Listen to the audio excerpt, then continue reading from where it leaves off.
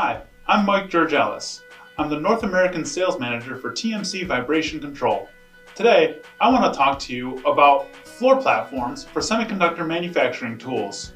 Specifically, we'll talk about our TMC Quiet Island configuration, which is available in both active cancellation systems and rigid quiet islands, which provide no isolation.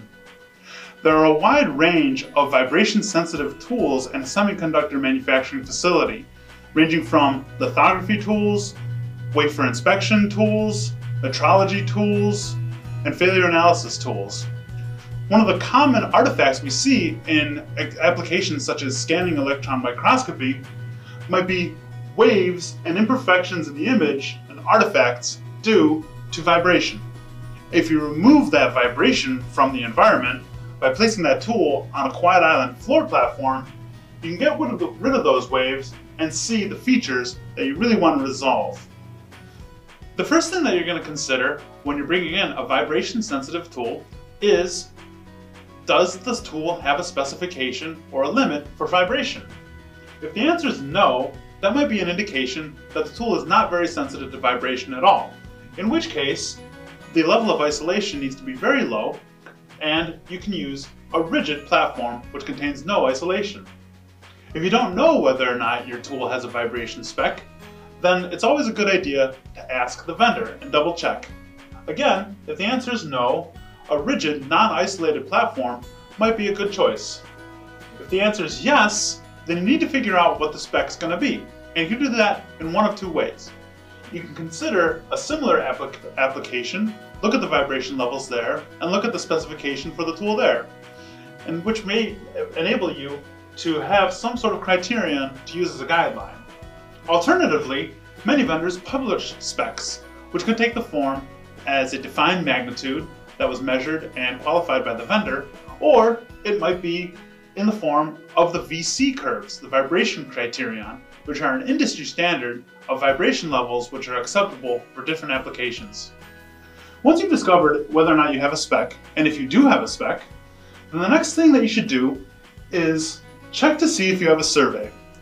A vibration survey is a process by which an engineer comes to the facility and uses accelerometers and a data analyzer to measure the acceleration of the floor as it is excited by vibration. So if you have not had a survey done, you have two choices. First, get one done. The second, you need to assume that the floor vibration that's in your facility is greater than the specification of the tool. And this conservative assumption would lead you to choose an active cancellation platform instead of a rigid isolation platform. If you have had a survey done, then you can compare the specification of the tool to the vibration in the floor.